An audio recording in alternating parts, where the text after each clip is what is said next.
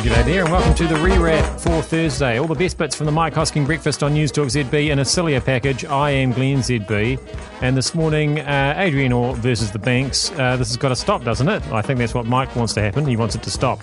He also wants people to stop treating the Trump so unfairly in the news. Is it okay to park on the berm, or verge, as I would prefer? And Avalanche sells out in Australia. But before any of that, Stan Walker back in the studio. Wouldn't have ever made it this far without you. So you knew you had the gene, therefore you knew you would at some point have to do something about it.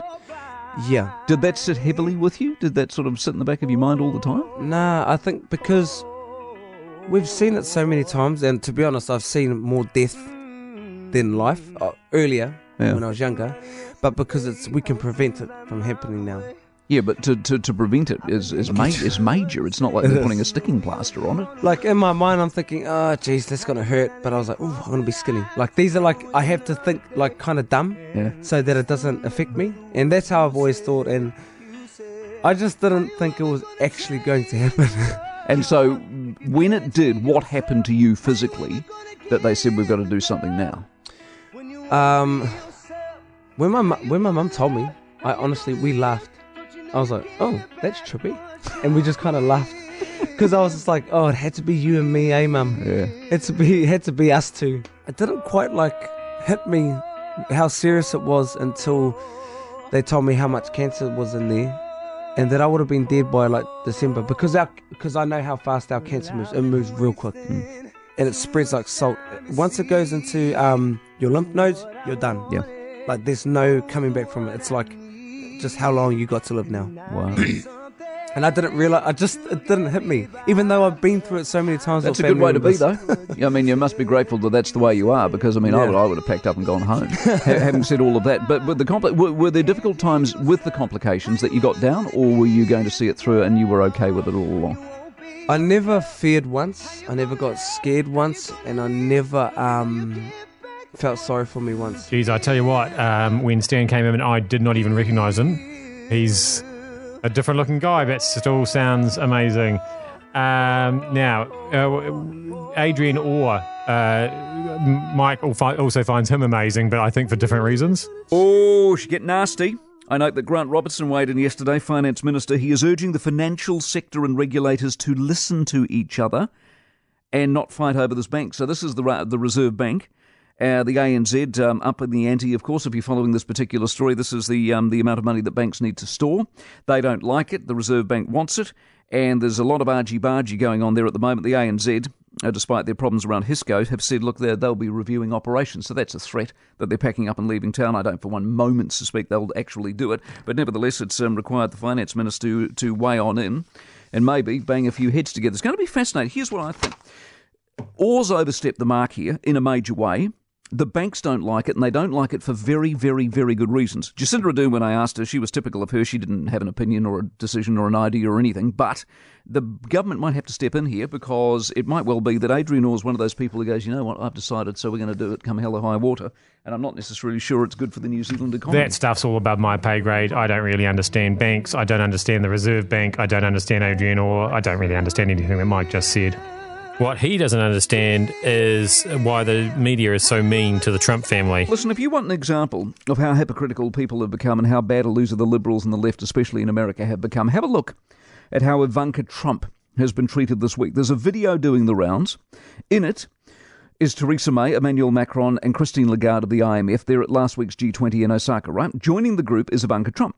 She tries to contribute to the conversation. The look that Lagarde gives her, the derision, the sheer contempt, is a sight to behold.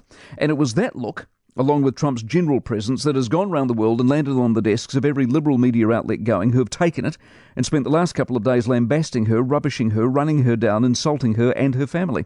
An exercise in just sheer nastiness, a display of mocking and open contempt that's somehow supposed to pass for dialogue or debate or discourse these days. And in the exchange is all that is wrong with the world at the moment. These, generally speaking, are the same people who have spent countless hours arguing for equal rights, the Me Too movement. Every passing cause and current social itch has been scratched by these people. We need to be kinder and gentler, more caring, more inclusive. This is the clarion call of the left, until, of course, it's someone they don't like. Then it's gloves off, teeth out, and it's all on in the bear pit.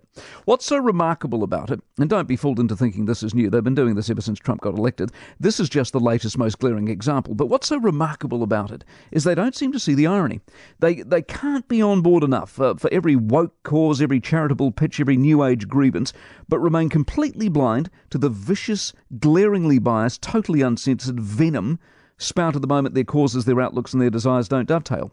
The irony of the clip I saw was it was on MSNBC, one of America's more liberal cable networks, and a network that ironically is trailing badly to Fox these days, a more conservative operator, who now sits, according to the latest ratings, so far ahead of the competition, including CNN, it's starting to be embarrassing. So far ahead, I'm astounded actually that executives at the networks with little audience haven't worked out that being openly derisive just for the sake of it is not a good business model and doesn't draw a crowd. Christine Lagarde might not have to answer for her behaviour, but people in the media looking for an audience tend to have to. But if you haven't seen it, go look. And when you look, ask yourself whether that's the level and standard of debate, discourse and treatment we should be aspiring to in 2019. And given it isn't, how disappointed are you? Especially when there are real issues to be debated, like whether or not it's okay to park on the verge. And I will keep saying verge, I am not a berm sayer. Geez, boss was angry about the berms this morning. You see when he came in? Oh, my, talk about trying to ruin the show. In he comes. So sometimes, like, one blood vessel will pump on the foot, but all of them, like, they're all going. There were places where I didn't even know that you had blood vessels. Here's your and classic. That was So pulsing. here's your problem with old Jace. So Jace comes in, he's a berm parker because he's a low renter, basically.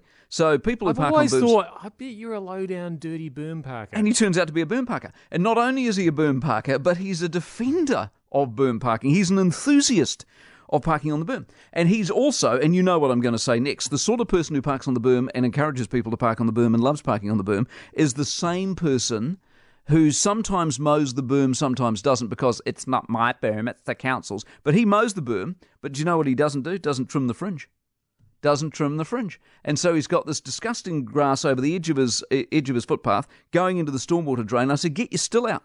Why aren't you getting your still out? Trim the fringe. And he's going, I'm not getting my still out. I'm not doing that. It's not mine, and I'll park where I want. That's what you're dealing with. Well, he's shortchanging himself the joy of... Couldn't agree more. Anyone who's whipped open, well, you do electric, I do the pull the the cord electric with the petrol. is just... I do the petrol. It's like a knife through butter, mate. But You've got to give it a go. Jace, You've got to try that He just electric. wants to grow down a stormwater drain and then come in and bother us. And you know the other issue as well, if he's a low-down, dirty berm parker. What's that? He's got mud spatters all up the side of his car, isn't he? That's you know true. it at this time of year. Right. You know it. He's not a car washer either. Geez, I tell you what, don't get me started on old Jace. We go down that particular track, we go down that rabbit hole. Oh, you're talking about Jace. I didn't know we were naming names. Back up the truck. No, nothing but the utmost respect for a person who pays me. We're going to finish up here with some great hot chocolate news. I know, it's not something I say every day. All the ins and the outs. It's The Biz on the Mike Hosking Breakfast on News Talk ZB. So an example this morning over just how powerful social media can be for business. So we've got a Kiwi company called Avalanche Coffee. It makes a hot chocolate that is 99% sugar-free. Actually, it just reminds me, I've got some very interesting figures out of Britain about Rod talking about obesity, and I'll do that later on. Anyway, so sorry, Avalanche Coffee makes a hot chocolate, 99% sugar-free, made with natural sweetener stevia, only has 6% of the calories of sugar, but 70% of the sweetness. Sydney influencer, who's got 31,000 Instagram followers. Is that an influencer? 31,000 people, for goodness sake. This show, like, for example, has got 400,000 people listening to it, right? 400,000 people, and some person in Sydney's got 31,000. Anyway, they posted, they went, ooh, I love this drink, or something like that. And then since then, it's been flying off the shelves of the supermarkets. Woolworths and Coles have sold out. And it's been such a hit that Avalanche are now air freighting that stock to Australia every day since the original post was back June 21st. And then I brought up the banana-flavoured one and suggested that might cause chaos if word got out about that. But you can't seem to get that anymore. There definitely was one. I've seen pictures of it on the internet. It was called Banana Bonanza. But they don't seem to... So if anybody's got stockpiles of that, can you send it to me? Because my kids heard about it and they wanted it, and I said I'd get it for them, and then I couldn't find it anywhere. Anyway, I am Glenn ZB. It always ends on food or drink or something, doesn't it?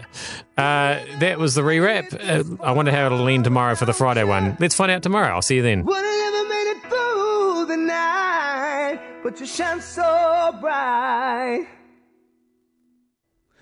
Oh, that is too good.